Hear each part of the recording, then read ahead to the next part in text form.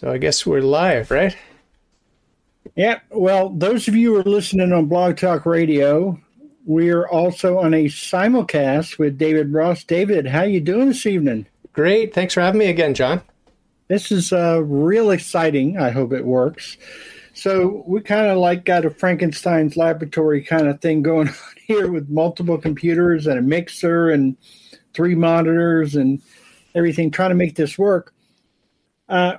We're talking about a subject that, when I was first appeared on your show, I was very pleased because you introduced to me your opinion that Medjugorje was demonic, not only false, but demonic.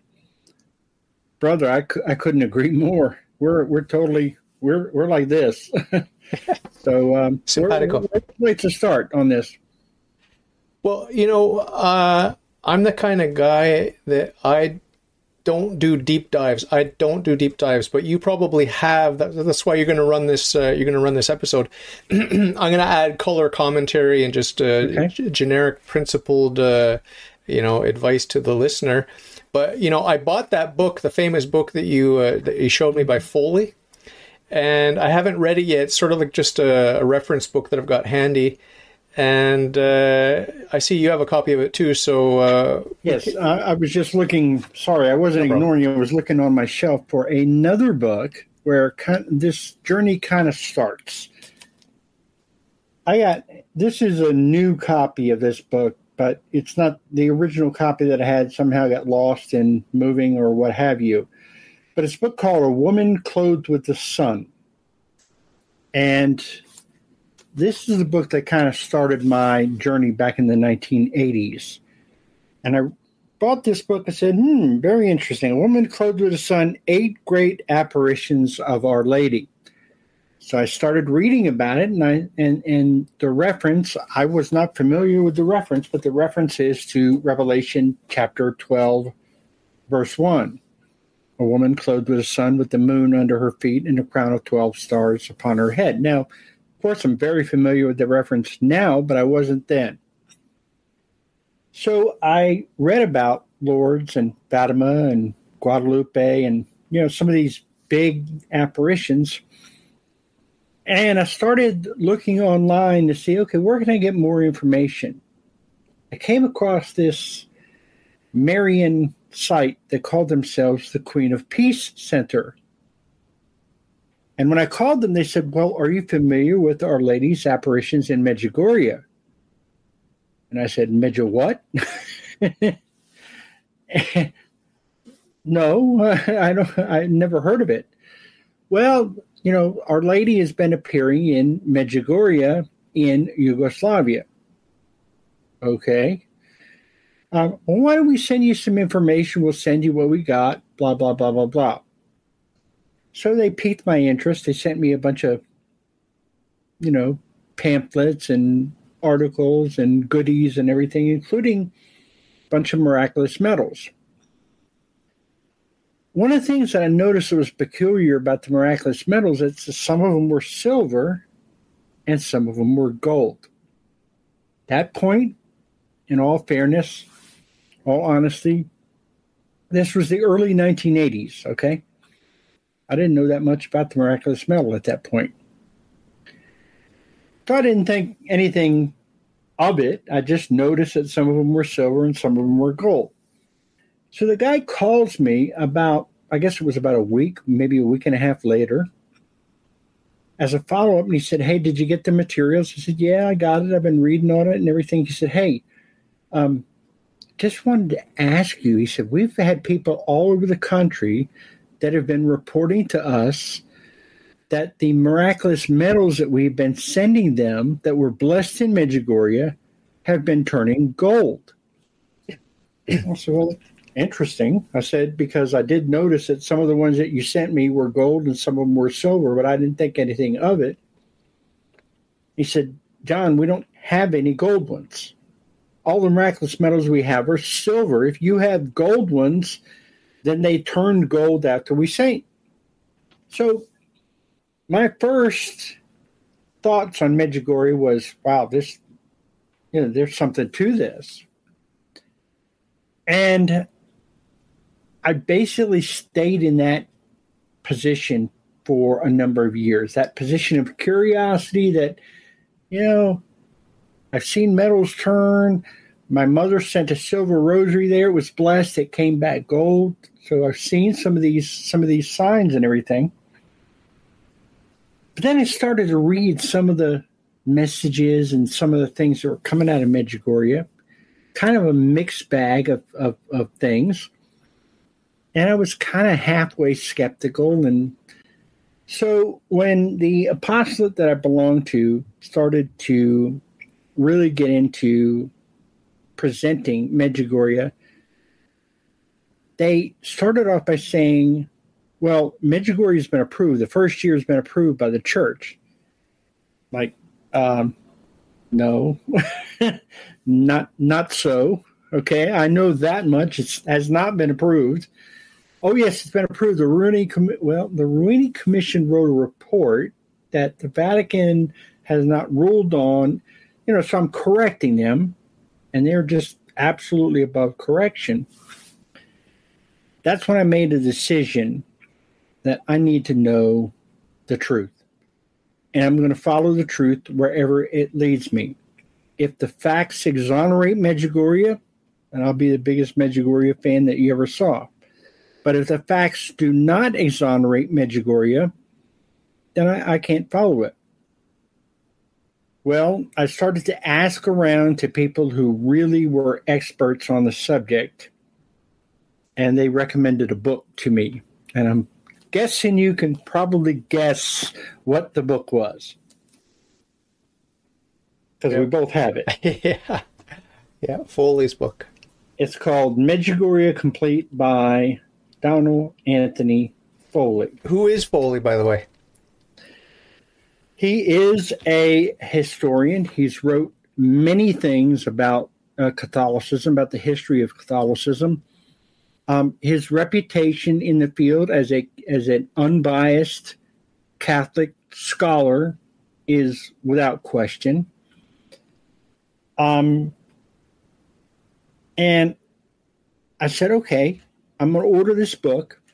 And while I was waiting for the book to come in, I said, okay, let me look online and see what I can find out about Mr. Foley.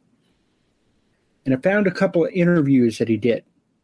One with former Catholic Answer chief apologist, Patrick Coffin. And one with another historian, Dr. E. Michael Jones. Okay? And I watched those two interviews, and I listened to the things they were saying about the history and about some of the, and it started to open my eyes. I hadn't really heard some of these things. Well, after you read this book, you understand, you go back and you realize that most of the material is sourced from this book. Uh-huh. And this book is Father Ivro Sivrik, The Hidden Side of Medjugorje. Now, the late Father Sivrik grew up in Medjugorje. He's a hometown boy. And he was there right from the start. And he's Franciscan or what? No. What's the OFM there on the cover? You caught me with one I don't know the answer to. Okay. I'll have to look that up. But he was not a member of the... let's put it this way. He was not a member of the circle of priests that supported Medjugorje. Maybe he is a member of the larger Franciscan order. I'll have to look that up. I don't know the answer. Oh, okay. But I do know that he grew up in Medjugorje. Okay? And he immediately started to interview the visionaries. But Father Sivrik did something that none of the others did. He cataloged the messages. He wrote them down, what was actually said, cataloged the messages meticulously, okay? And by his cataloging the messages, that's when Bishop Zanic started to see blatant contradictions, blatant problems where they would say one thing one day, something different another day. Okay. And then he saw some of the priests that were in the inner circle, like Father Laurentin, Rene Laurentin, actually changing the messages. Now, David, that's your first red flag. If this is the Mother of God, you don't want to be going in there changing the messages, right? Not at all. I just looked him up. He is a Franciscan. He's Croatian born, but he's then I stand corrected. But he was not part of the inner circle, right, of that corrupt crew, the corrupt crew that surrounded them. Right. And we're going to get into that in a minute. But one of the messages that was changed, I'll give you an example. And the message were changed because what happened was the visionaries started going off like loose cannons. Okay? Spouting, well, the Gospa said this and the Gospa said that. Well, the Franciscans wanted to kind of control the message. They wanted to get kind of control of this for public consumption so that the people would think, this was real. And some of the messages just stretched incredulity. So for anybody listening, the Catholic Church's position on private revelations, and a Marian apparition is considered a private revelation, it basically falls into three categories. There's those that the Catholic Church has declared worthy of belief.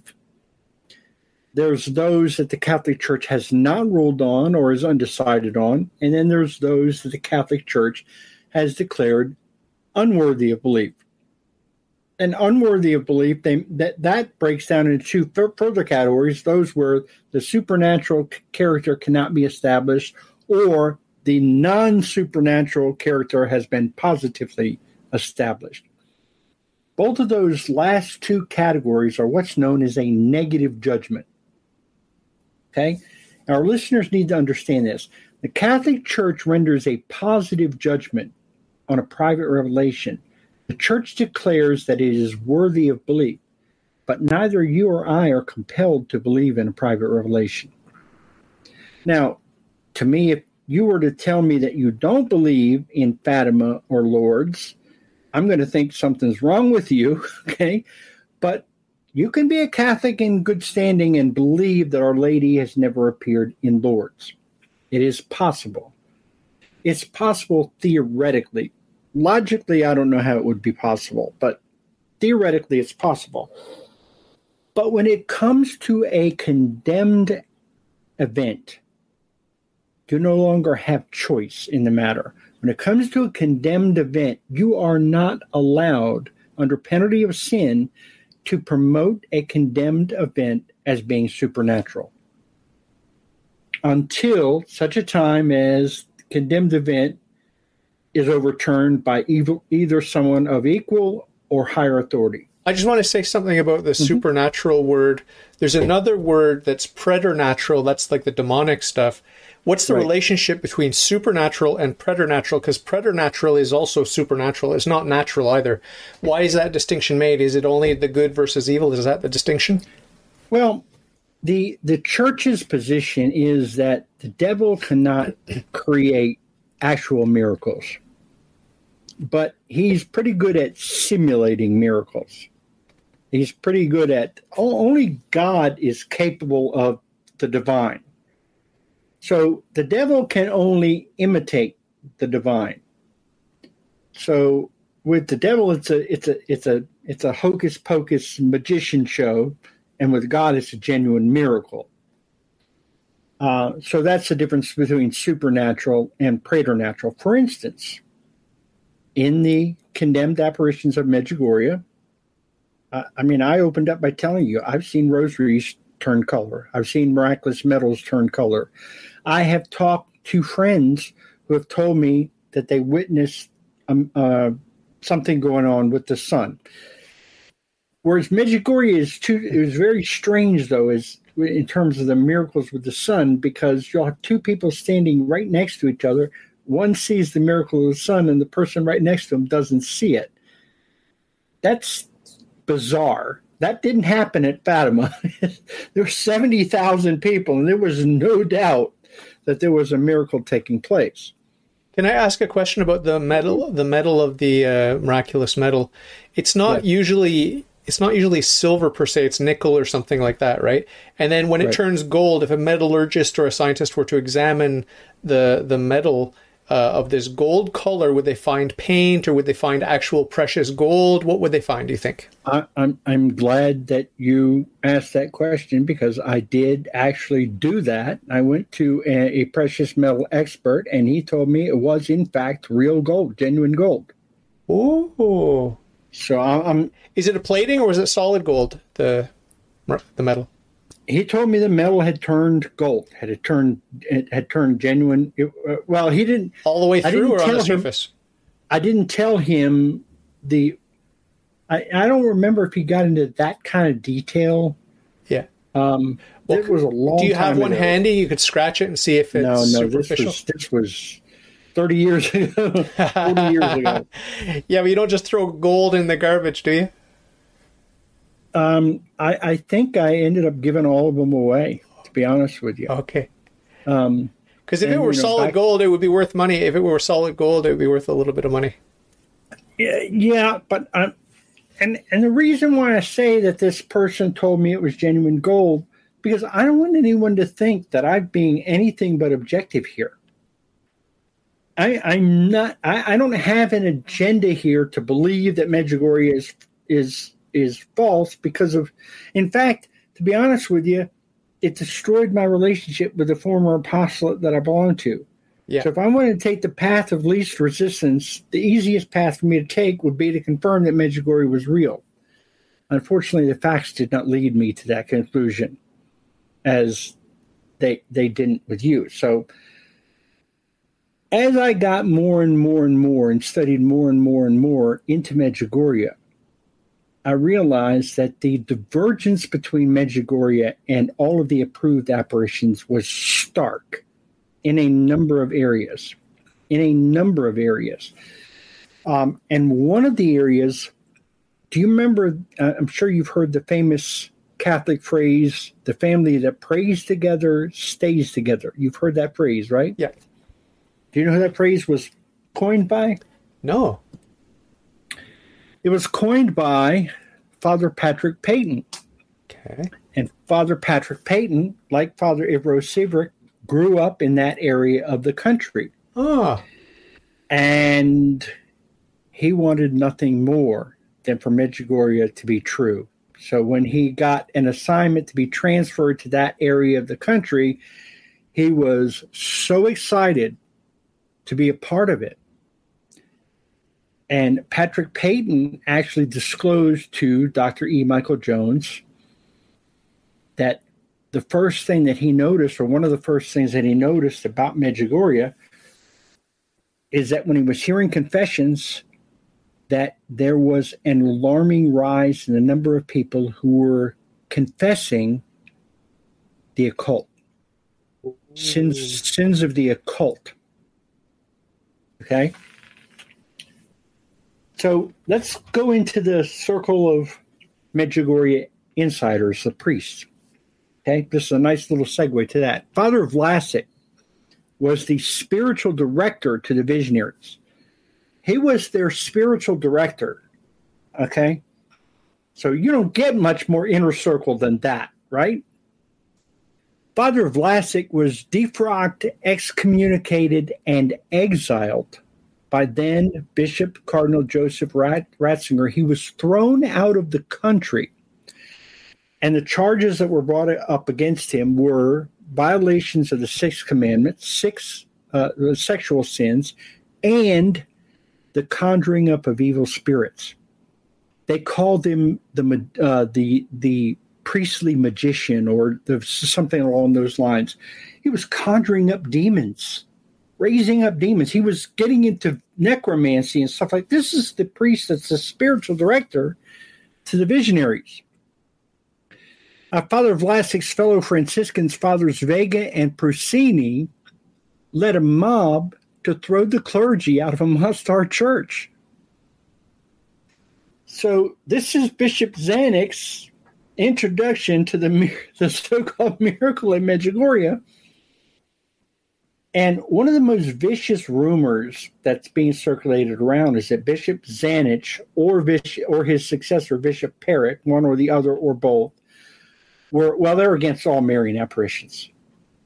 Bishop Zanic traveled to Lourdes. He traveled to Fatima. He traveled to Syracuse. He was a devoutly Marian priest.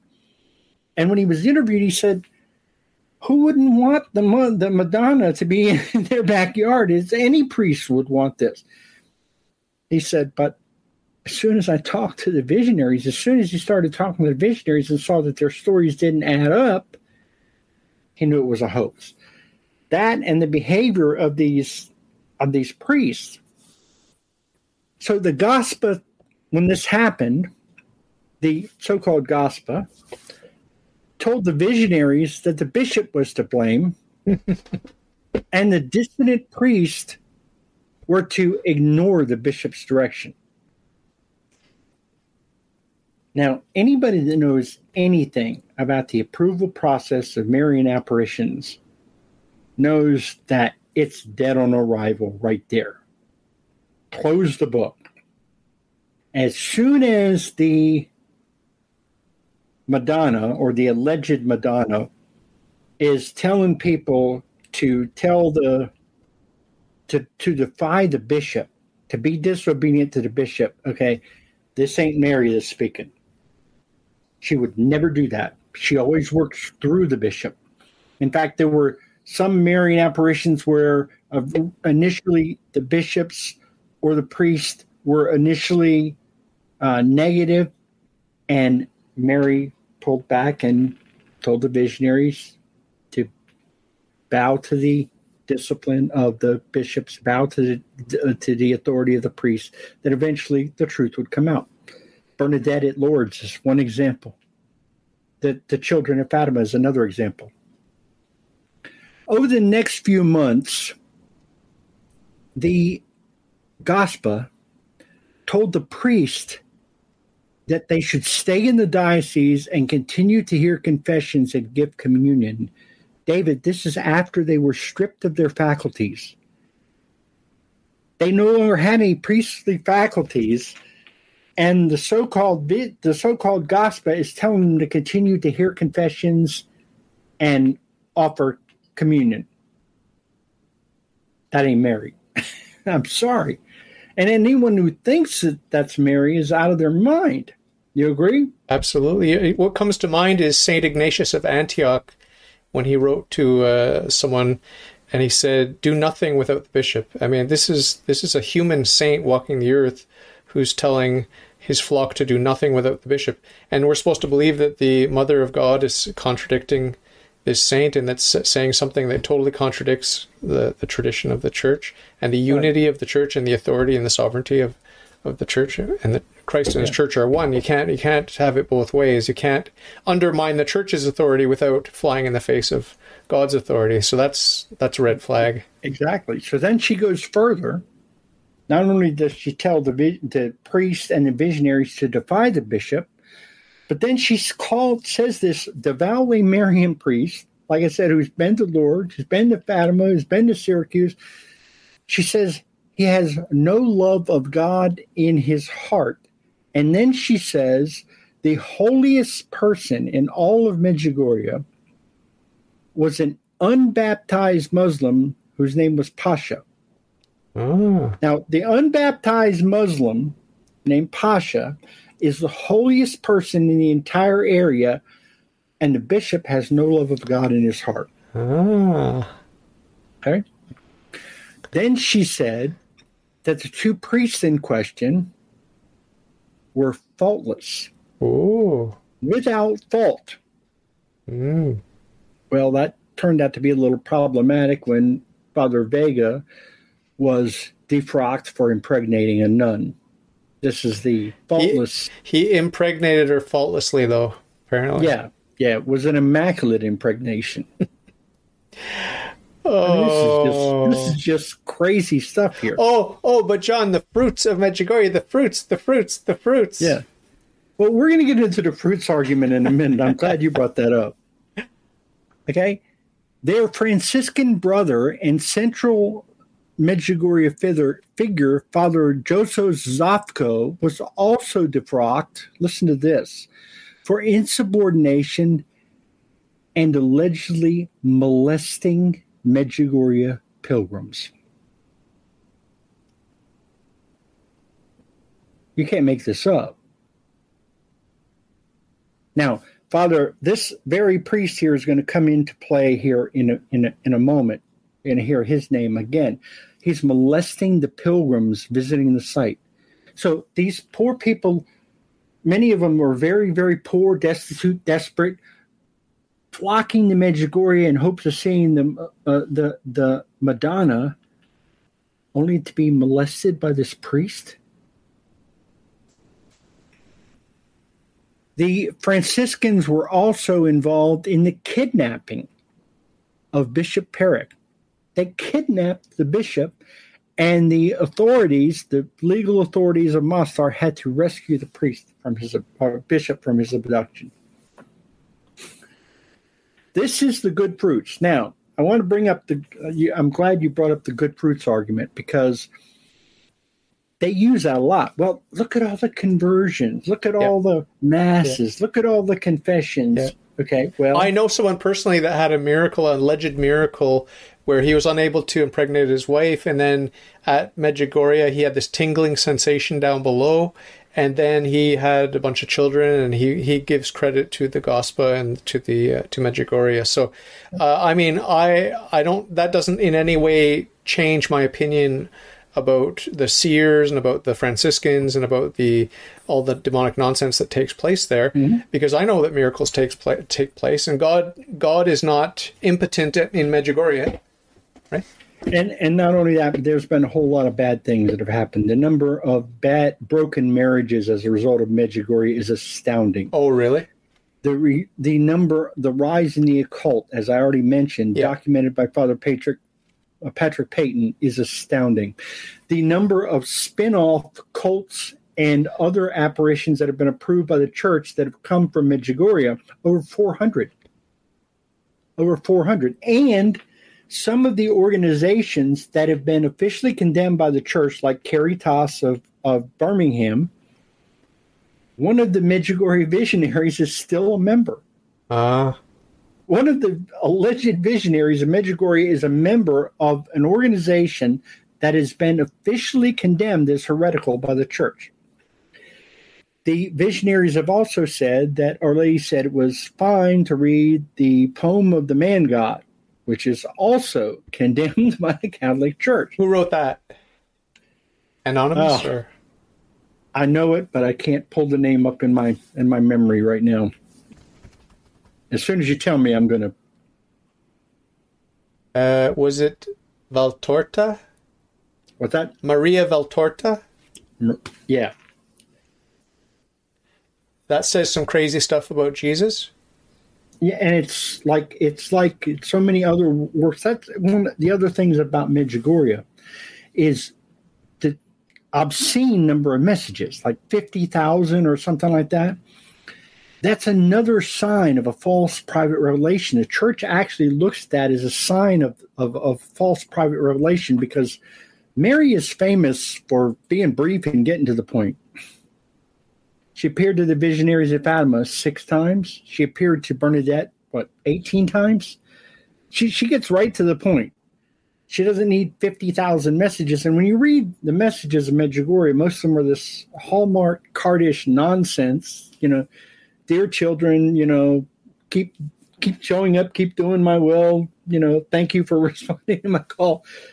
Most of the messages are not offensive, but they're not particularly edifying either. And there are some offensive messages. Now, there have been four times that the bishops in Medjugorje have officially reviewed what was going on there. The first commission, led by Bishop Zanic, determined that there was no supernatural origin, and that the Virgin Mother had never appeared in Medjugorje.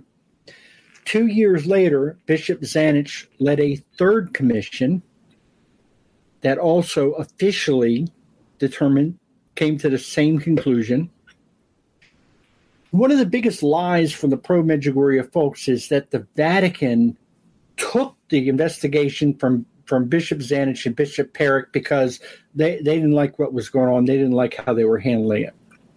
1978, under the papacy of Pope John Paul II, the Vatican released a document that details exactly how private revelations are studied and exactly what the process is. And it always starts with the local bishop. And the elevation to the Vatican in the issue of Medjugorje was done, two things about it that you need to understand. Number one, it was done at the request of the bishop and with the full cooperation of the bishop. And the second is the reason that it was done was not because the bishop was not competent to handle the question or because the Vatican didn't have trust in what they were doing.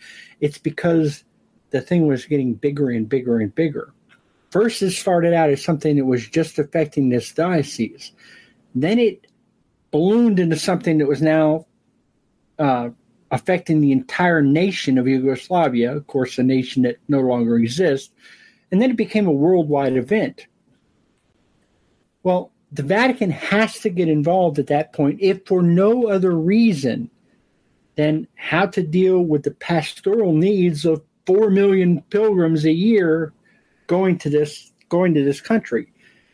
And yet, Bishop Zanic remained in his chair until 1993 when he voluntarily retired. And Bishop Peric remained as bishop until 2020 when he did the same thing. So if the Vatican was unhappy with either Bishop Zanic or Bishop Peric, seems to me they would have removed them and replaced them, right? Yeah. But they did not. So as this thing was taking its evolution, as it was rising, Bishop Zanic retired in 1993. And by that time, the Yugoslav Bishops' Council, the council of 20 bishops over the entire nation of Yugoslavia met, and they had their commission.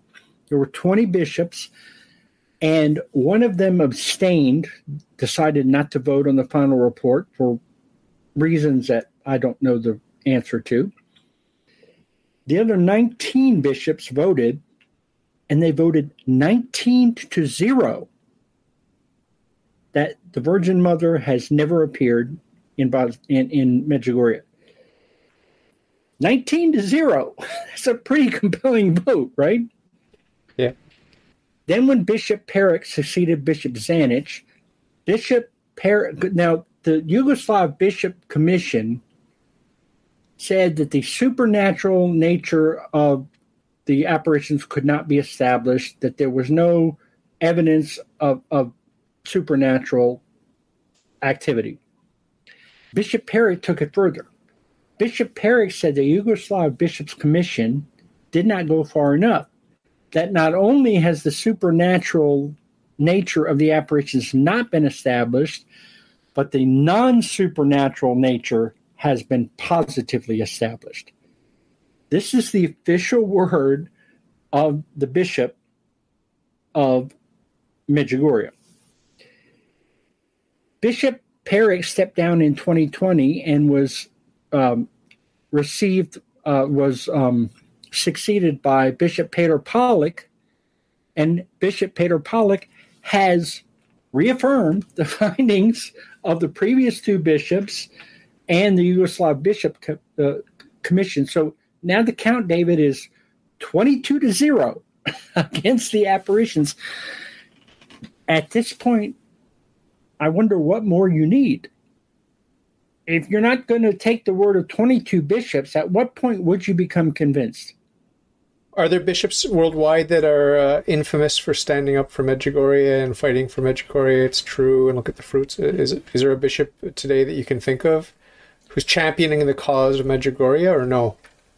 Well, the lone exception, I'm sorry I stumbled with that word, The lone exception is the Ruini Commission report. Now, I've written articles in which I've attached the Ruini Commission report, and all my detractors, say, well, the Ruini Commission report approves the first year, and it's just silent on after that because, it says the first year is approved and we're still investigating after that.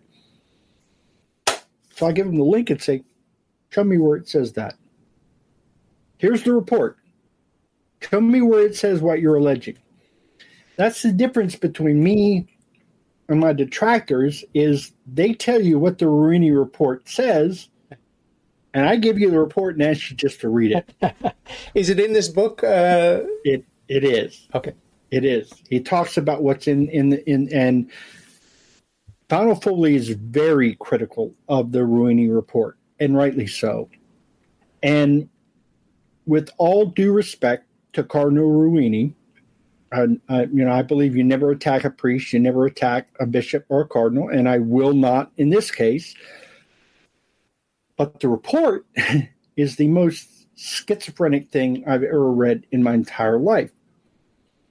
Because it says, the Ruini report literally says that, well, right now, the visionaries are dishonest, spiritually immature, and going through the motions, they're acting, they're not seeing anything now, there's nothing going on, they're going through the motions, and they all have an unhealthy attachment to money. But then it turns around and it says, but, we believe they really saw something during the first 7 apparitions. And then after that, something changed. Okay? Well, I can tell you 2 things about the first 7 apparitions. One in particular that really makes this report bizarre. And that is that during this first 7 apparitions, there was a prophecy that was made by the Gospa. Seems to me that's one of the criteria that we use to study these things, right? Did the Gospa make a prophecy, and did that prophecy come to pass? The only prophecy that's recorded as made, and all 6 visionaries, this guy right here, Father Ivro Sivrik, has stated that all 6 visionaries swore, when questioned, that this message was true, that this is what the lady said. All 6 of them agreed that the apparitions would end on July 3rd, 1981. What happened? There was only supposed to be 3 more messages. The last message would be on July 3rd, 1981. And since there's been 50,000 more messages. So the only prophecy that was made during the first 7 days in which they are, reviewing this didn't come to pass. Now, in his book, Donald Foley says you can only speculate about what they saw during those first 7 days. And there are people that believe because of some of the very unusual things that occurred during those first 7 events that the kids did, in fact, see something. And Donald Foley is adamant that what they saw was a demon, that what they saw was demonic. And after the first 7 apparitions, the kids, out of fear, couldn't suddenly do a double take and tell everybody, okay, you know what? It wasn't really the Blessed Mother. We realize now we've been duped. It's not true. Out of fear, they felt like they had to keep the charade up. This is Donald Foley's theory. He doesn't claim that he knows this as a fact, but this is his theory. But what is stark is the Ruini report states emphatically they vote in favor of the first 7 apparitions, but then they vote emphatically against everything after that. So anyone that tells you that the Ruini report says Our Lady is appearing in Medjugorje, it in fact says exactly the opposite. It says she is not appearing in Medjugorje. And it says, this is the most incredible thing that the Ruini report says. It says the visionaries now are addicted to money. They're dishonest, especially it signals out Ivan as being particularly dishonest. It says they're addicted to money and they're all spiritually immature. And it's based on the fact that they haven't had a spiritual director for 30-something years. Just the Mother of God. You've been speaking to the Mother of God. Okay, that's about as good a spiritual direction as you could ask for, right? Yeah. I have a question I want to ask, and you can throw it in whenever it's appropriate. But I've heard about some of the apparitions. You couldn't see the feet of what was allegedly Our Lady, and some people speculated that was enough proof to say that it was demonic. What is that all about? Yeah. Father Shannon Collins, I actually played an audio in one of the shows that I did from Father Shannon Collins. Now, Father Shannon Collins is not a nobody. He speaks for Lighthouse Media. You can find his materials in Catholic churches. He's with Sensus Fidelium. He speaks officially for the Fatima Center. Uh-huh. He's a giant in the Catholic world, okay? And he is adamantly against Medjugorje and has spoken extensively about it. In fact, after the show, I'll be glad to send you, some links to. He said, and other people have said, that actually goes back to a statement from Padre Pio. That the only part of his body that the devil cannot disguise is his feet, the cloven hoof. Oh. And the reason why that goes all the way back to Genesis 3:15. And I'm going to rile some people up here who might be listening, but Genesis 3:15, the proper interpretation says she will crush the head of the serpent. Not he, she. And so the devil can't disguise that foot. So he covers it. And in all of the Marian apparitions, all of the proved Marian apparitions, you see those feet. At Guadalupe, you see the foot on the head of the serpent. In the image of the miraculous medal, you see the foot on the head of the serpent. But in every iconography of Medjugorje, the feet are covered. And Father Shannon says, it's not a little thing. It's a big deal. Couldn't they just paint a fake picture and put a foot there instead of a cloven hoof? They could, but I think initially they didn't understand. I see. So today we might find some images today that have put a fraudulent image of the foot when there was no foot. It's possible it could eventually happen. I think there's not enough people that know about it to really. It could eventually get to that point. I think at this point there's not enough people that know about it to really drive the issue. Because I see the image. I see one image here. I'm looking on my screen now. Close-up feet of the statue of Our Lady of Medjugorje, and she has feet. So there's a statue there that you can see that has feet. So this is probably like a cover-up or just some sort of. What is the source of the image? Close-up of our feet of statue of Our Lady of Medjugorje, the Blessed Virgin Mary. I just found this on alami.com stock images, so I don't know. I'll have to dig into it, but I know I've seen it before. So it's something to look into. I mean, it certainly doesn't say anything about what the apparitions, these demonic apparitions, actually look like. Do we call them apparitions even if it's demonic? Can it be a demonic apparition, or is there another technical word for that? No, I think the word apparition can be used. Or manifestation, a demonic manifestation. Yeah, it is a manifestation. But there are a number of other things about Medjugorje that are very, very troubling.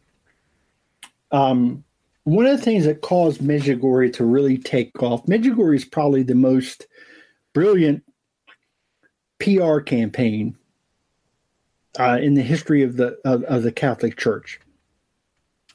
Because Medjugorje first happened in 1981, which was the year of the assassination attempt on the Pope. And it wasn't long after that that we started to have the internet. And not long after that, we started to have the explosion of social media. Well, in 1991, when Yugoslav Bishops' Commission handed down their judgment, the popularity of Medjugorje was actually on the decline. And that's when certain people got involved with this new media and started to circumvent the church. They started to publish books. They started to publish articles. They started to do conferences and things that didn't have the official sanction of the church. And one example is a man named Steve Shaw, who we've called out on our show.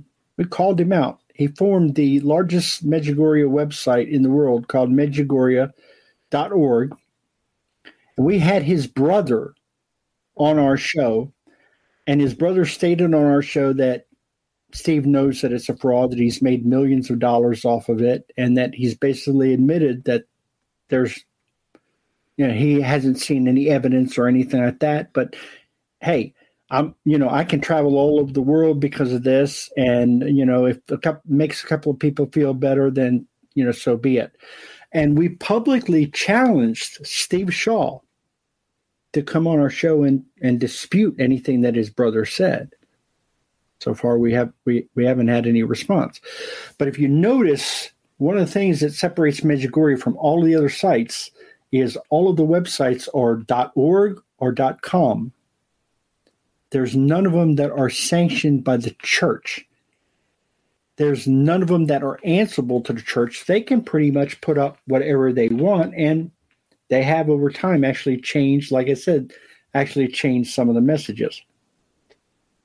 I just stumbled upon something. Maybe you can respond to it. It's deepertruthcatholics.com. They mentioned you. So I imagine they're doing some sort of response to you or something like that. Maybe I don't want to get into too much of the gossip, but what's the basic story there? The basic story there is that I founded Deeper Truth 14 years ago. And this is the apostolate that you mentioned earlier? Mm-hmm. Oh. Yeah, you uncovered it. And the problem is that we're absolutely killing them in the rankings, killing them. And it's a major embarrassment because they've been doing this for 14 years. They've had almost 2,700 shows. Right now, their highest ranked show is 24th in the Christian category. We're 10. We've been operating for 3.5 months, David. Wow. 3.5 months. Out of the last about 110 days, I think it's 110 days, they have had a higher ranked show than us once. So it's like 109-1, where we've had the higher ranked show. Now that's embarrassing. That's humiliating, considering the head start that they have. But I formed this apostolate called Deeper Truth, and it's an ironic name because the reason that I left is because they couldn't stop lying. and they basically took this thing over. What happened was I had to take a hiatus from Deeper Truth for a while because I was going through a lot of family trouble. And when I took a hiatus from Deeper Truth, they started bringing in crazy people. They brought in this guy named Jake Davies, who actually had them convinced that then candidate Donald Trump was listening to their shows and reading their articles and taking information from their articles and inserting it into his speeches. He had them convinced that this nobody had them convinced that he had the ear of Donald Trump. And, President Trump, after he became president, actually called into your show, but I guess you guys didn't see his number come up and he got tired of waiting on hold. And Oh, can you hold the line 1 minute, John? I got an important call coming in from Mr. Trump here. Just hold the line. Yeah. Yes, Mr. Trump. Yes. I'll tell John what you said. Thank you so much, sir. God bless you. Thank you for your service, sir. Thank you. Goodbye. Yeah, just a little hello to you. He wanted to say hi to you. So he was an actual fan of Deeper Truth. Yeah. So then they had a nice. Then they brought in this other lady, and look, I don't believe in speaking ill of the dead. She died in September of, I think it was 2021. Super nice lady, very nice lady, very devout, Christian. I'm not speaking anything against her. But she claimed that she received poetry as a direct revelation from God. That God was directly dictating, not inspiration. God was dictating these poems to her. Now, can I say absolutely for certain that it didn't happen? Yes, you can. How would I prove that? Okay. It's a safer assumption. It's the safer assumption. Let's put it that way. Well, the problem is this: they were actually saying on the show and in their books that they were writing, some of these people were writing articles, and they were purporting this as fact. In other words, they were actually, one of their people was actually putting out books that were saying that this was proof of Catholicism. Well, I was trying to tell Donald, you're making us a laughing stock, okay, by saying stuff like that. Because, somebody can point at us and say, well, every woman that says she hears poetry inside of her head believes that it's, proof of the Catholic Church. So you can't do that. Now, here's what you can say. This woman claims that this is occurring. This is her experience. This is her testimony. So far, no church member or priest or what have you has taken any official position on this. That would have been the appropriate thing to say. They were reporting this as fact. Okay. Then they brought in this guy who fancied himself an expert on Marian apparitions. It didn't take me long to see that the guy knew nothing about Marian apparitions. Absolutely nothing. He didn't know the first thing about how, and basically, he has stated on the show that there are almost 2,700 documented appearances of Mary around the world. I have repeatedly told him, I said, look, I will write you a check for $2,000 if you can find any Catholic source that will support that statement. Catholic Answers, New Advent, Ave Maria Press. Pick your Catholic source. EWTN, Catholic News Agency. I don't care who you use. Find me any Catholic source that will show me that there are 2,700, almost 2,700 documented appearances, not alleged appearances, not documented claims. 2,700 documented apperances is what this person is saying. Approved by the Vatican? This is what he's saying. 2,700 documented. In other words, he has actually used the word, she has appeared on earth almost 2,700 times, stating it as an established fact. And I went to Donald, who at that time was running this, running the blog. I said, Donald, you got to rein this guy in. And we had other members that are now associated with me that used to be members of Deeper Truth. William Hemsworth is one. Michael Sebenko is another. Terry Delp is another. Multiple. And William Hemsworth, and I talked to him about this, he said, why would that guy say something that you can disprove in a 30-second Google search? So for anybody that's wondering about it, there are 25 officially approved apparitions of the Virgin Mary in the Catholic Church. 25. There are 16 that have been approved at the bishop's level. There are 9 that have been approved at the Vatican level.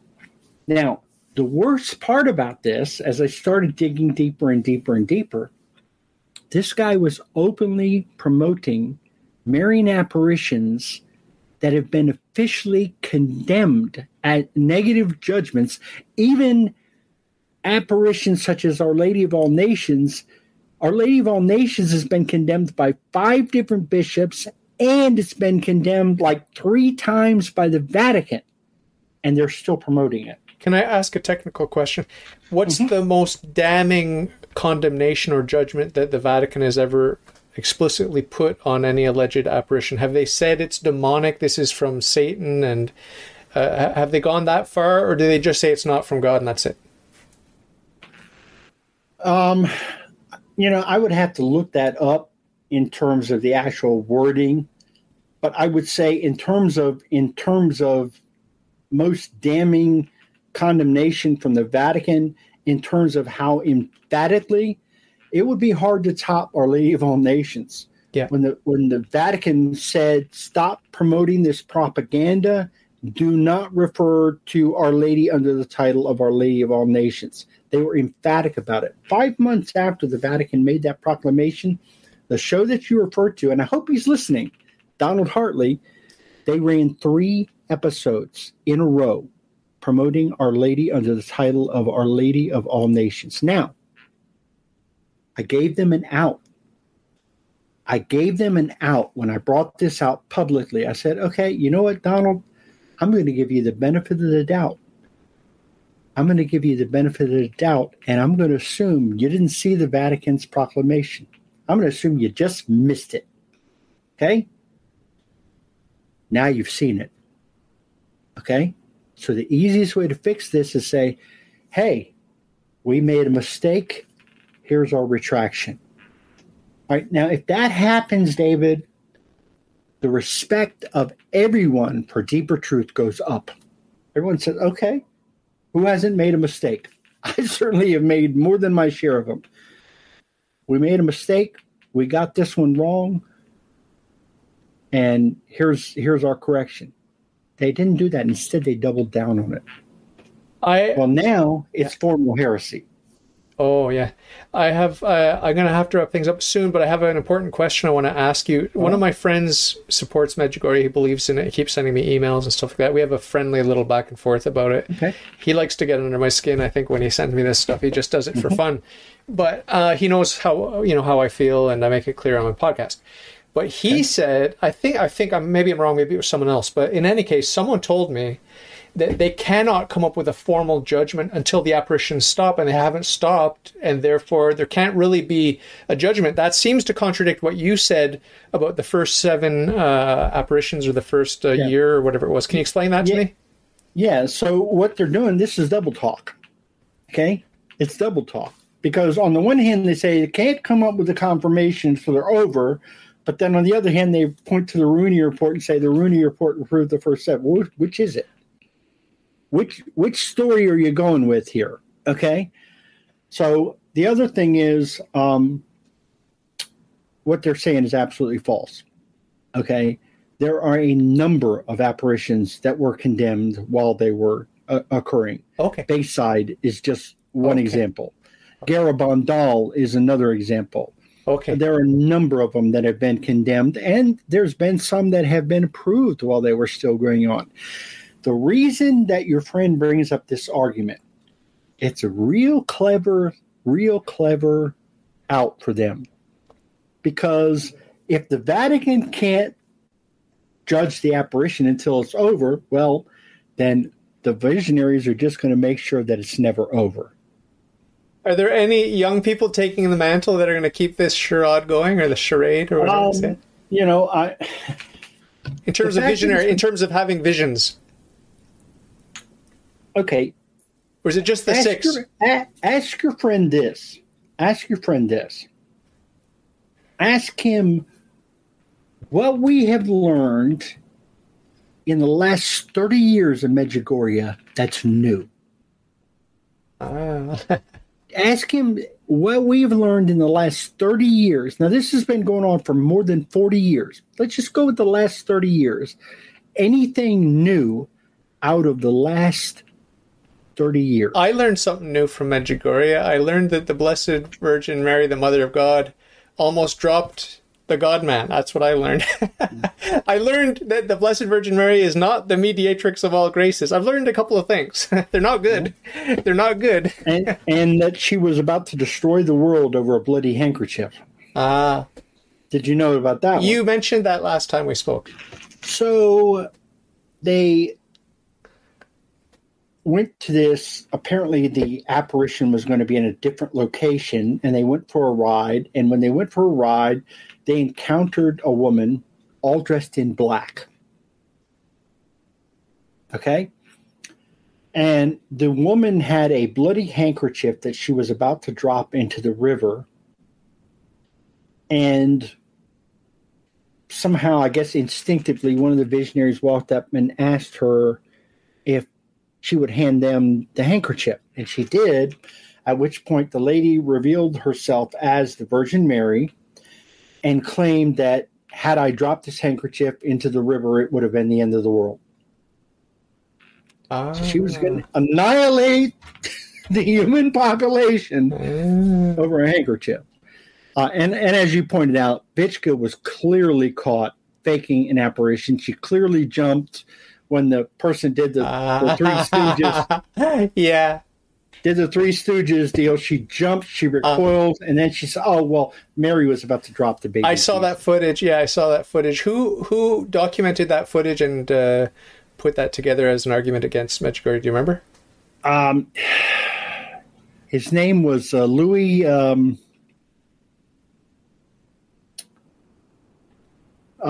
he wasn't the co-author. He wasn't the co-author of that book you showed me, is he? No. He was just, and you know what's amazing about it is it was totally by accident that he recorded it, because he was just recording when it happened. He didn't even notice it. Oh, I think you're frozen. Okay, you're he back. Didn't even notice it. What he noticed was that after the alleged apparition had taken place, he saw that there was a ruckus inside the room. He was like, what's going on here? And then all of a sudden, Vichka hurriedly rushes back in the room and comes up with this story about, well, Mary was about to drop the baby Jesus, or I thought Mary was about to drop the baby Jesus. Only then did he go back and look at the film. He didn't even notice it when it happened. And he went back and he looked at the film. And, I mean, you look at the freeze frame, and it's very, very clear, that it's very, very clear that it's a fraud. Now, the one thing that Patrick Coffin brought out that I thought was really stark, and that is one of the telltale signs of how false Medjugorje is and how evil and sinister it is. Look at the reaction of the Medjugorje adherents. Look at the way they react. Look at the virulent, deeply emotional, cult-like response. Okay? You go to Donald Hartley, and I'm glad, since he messaged you. Did he message you, or you just happen to find him online? No, I just was searching for your name plus Medjugorje, and that's the first thing that came up. So you look at this guy, and you look at people like him, okay, and you tell him, well, you know what? I don't believe the Virgin Mary appeared at Fatima. He'll disagree with you. He'll disagree with you, but he won't become animated. But you tell him you disagree that the Virgin Mary appeared at Fatima. Those are fighting words with him. Would you put me in touch with him so I can have him on my podcast and I can talk to him? Because I like to hear both sides of every story. I'd like to hear his side of the story. Well, maybe you're the bad guy. Maybe you're the bad guy, right? That's fine. But the interesting thing is that last night I had another member of Deeper Truth on my podcast, Dr. Gregory Thompson, who I've been friends with for 13 years. We have a very, very cordial relationship. He's a very, very wonderful person. And I had him on to talk about an unrelated subject. We were basically talking about relics.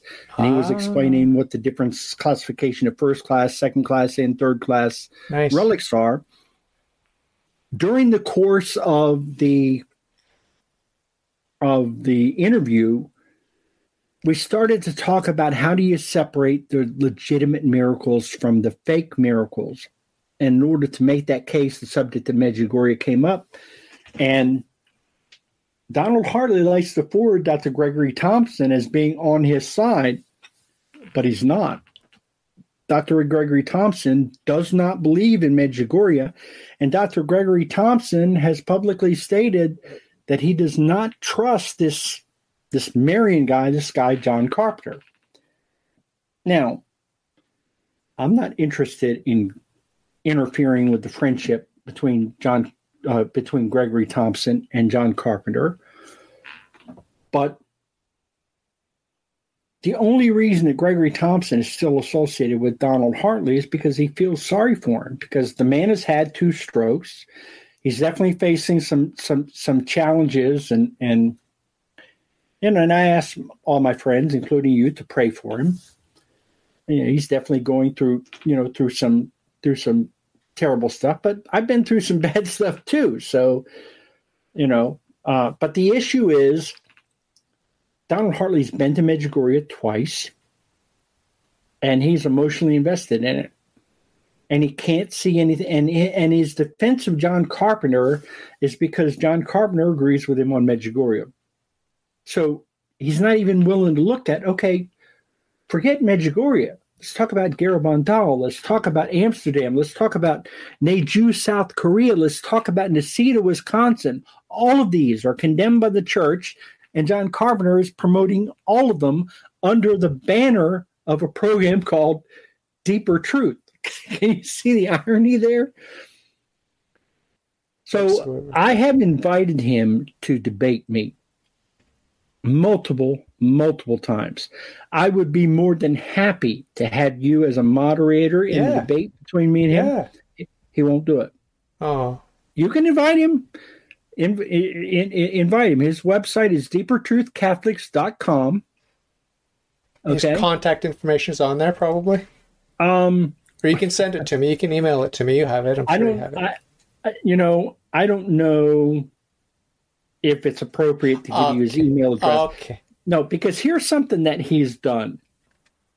For reasons that make sense only to him, he has attached his email and his message board to his wife, so that all of the angry messages that I sent, in full disclosure, there were a couple of times where I lost my cool. Full disclosure, I'm guilty as charged. Had to go to confession. I'm a sinner, okay? All right.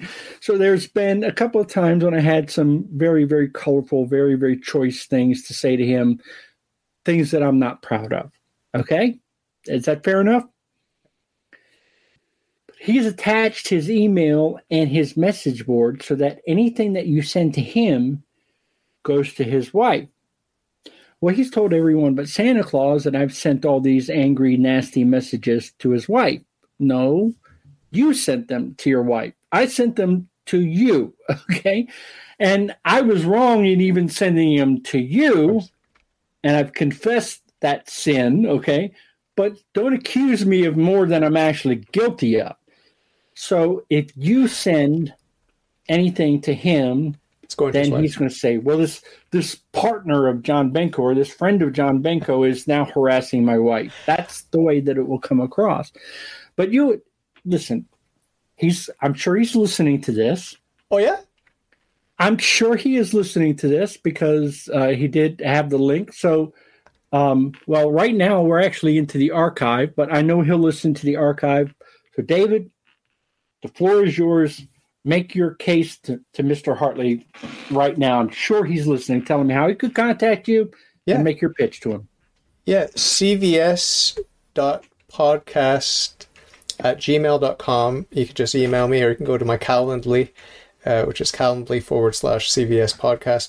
But my interviews are very friendly, and anyone listening, actually, well, you're in the archives now, but anyone listening that wants to come and chat about anything, including Medjugorje, I'm very friendly and open-minded, and I'll just listen, and you can say your piece, and I'll have some questions, but that's just the way I roll. So, I'll be sending an email to your friend John, and thank you. I want to thank you for taking the time. I do have to run now, but I want to thank you for taking the time, and we will do it again, because the hour flew by, and we barely scratched the surface. He told me a lot of good nuggets and things that I'm looking forward to reading in more depth in the book that I showed you that you have. But I appreciate your wit and your depth of knowledge and your interest and your love of the church and your defense of the honor of the Mother of God, because we can't just go around saying that this peanut butter sandwich has the Blessed Virgin Mary on it and this poem that I wrote is from the Blessed Virgin Mary and whatever. We can't attribute willy-nilly Marian apparitions to everything according to our fancy. We have to respect the hierarchy in the church, the authority of the church, the sovereignty of Christ and his church. So I thank you for that. You know what? I draw a parallel of what he's doing. I draw a parallel to that in Sola Scriptura. When I hear people make the argument, well, you Catholics don't believe in the Bible. You Catholics don't believe the Bible is the Word of God. Au contraire. What we do is uphold the sacredness of Scripture. We defend the sacredness of Scripture as properly written, properly translated, properly interpreted. What we don't do is turn the Bible into our own little private plaything that says, well, John 13:23 means this to me.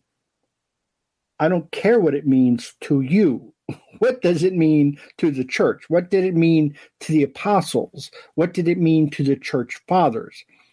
Okay, so I don't care about what Donald Hartley's feelings are about Medjugorje. Couldn't care less. What I care about is what do the bishops have to say about it. And the bishops are emphatic that Our Lady has never appeared there. So, again, like Sola Scriptura, we're upholding the sacredness of Mary, okay? Because the church has said, go to Fatima. She has definitely appeared there. Go to Lourdes. She has definitely appeared there. Mount Carmel, Our Lady of the Miraculous Medal, Pont Maine, La Salette, Guadalupe, okay? These are places that, and the one thing about Mary that when she appears, this is the thing that kills me. You can ask your friend who emailed you, just ask him this. In 40 years of appearing at Medjugorje, not one miracle that has been authenticated by the church, not one prophecy fulfilled that has been authenticated by the church, not one miraculous cure that has been authenticated by the church. There has been literally nothing miraculous that came out of Medjugorje that's been authenticated by the church in 40 years. At Lourdes, we got the miraculous spring. We have the miraculous cure of John Trainer. Guadalupe, okay, we have the tilma. Do you need to say anything more than that? Fatima, 70,000 witnesses saw the sun dance in the sky. So our Blessed Mother has a way of leaving no doubt. When she comes, she has a way of removing all doubt that, okay, she's really appeared here. And Medjugorje, you just don't have that. Excellent talking with you. I hate to let you go, but I'm going to have to let you go here. I just ask you once again, as I always do, to remember me in your prayers. Your prayers are powerful. Absolutely. And you and yours are in mine, okay? Absolutely. David, God bless you. I really enjoyed talking with you. I enjoy our talk so much. I hope there's going to be many, many more of them. Of course. And first thing that I'm going to do is go back and see if the simulcast actually worked. And I will tell you. I have no reason to believe. Yeah, if not, let me know and I'll send you the audio for my thing and you can put it up. All right. God bless you, man. God bless you, my brother. We'll talk very, very soon, okay? All right. Have a good night. Take good care. Bye-bye.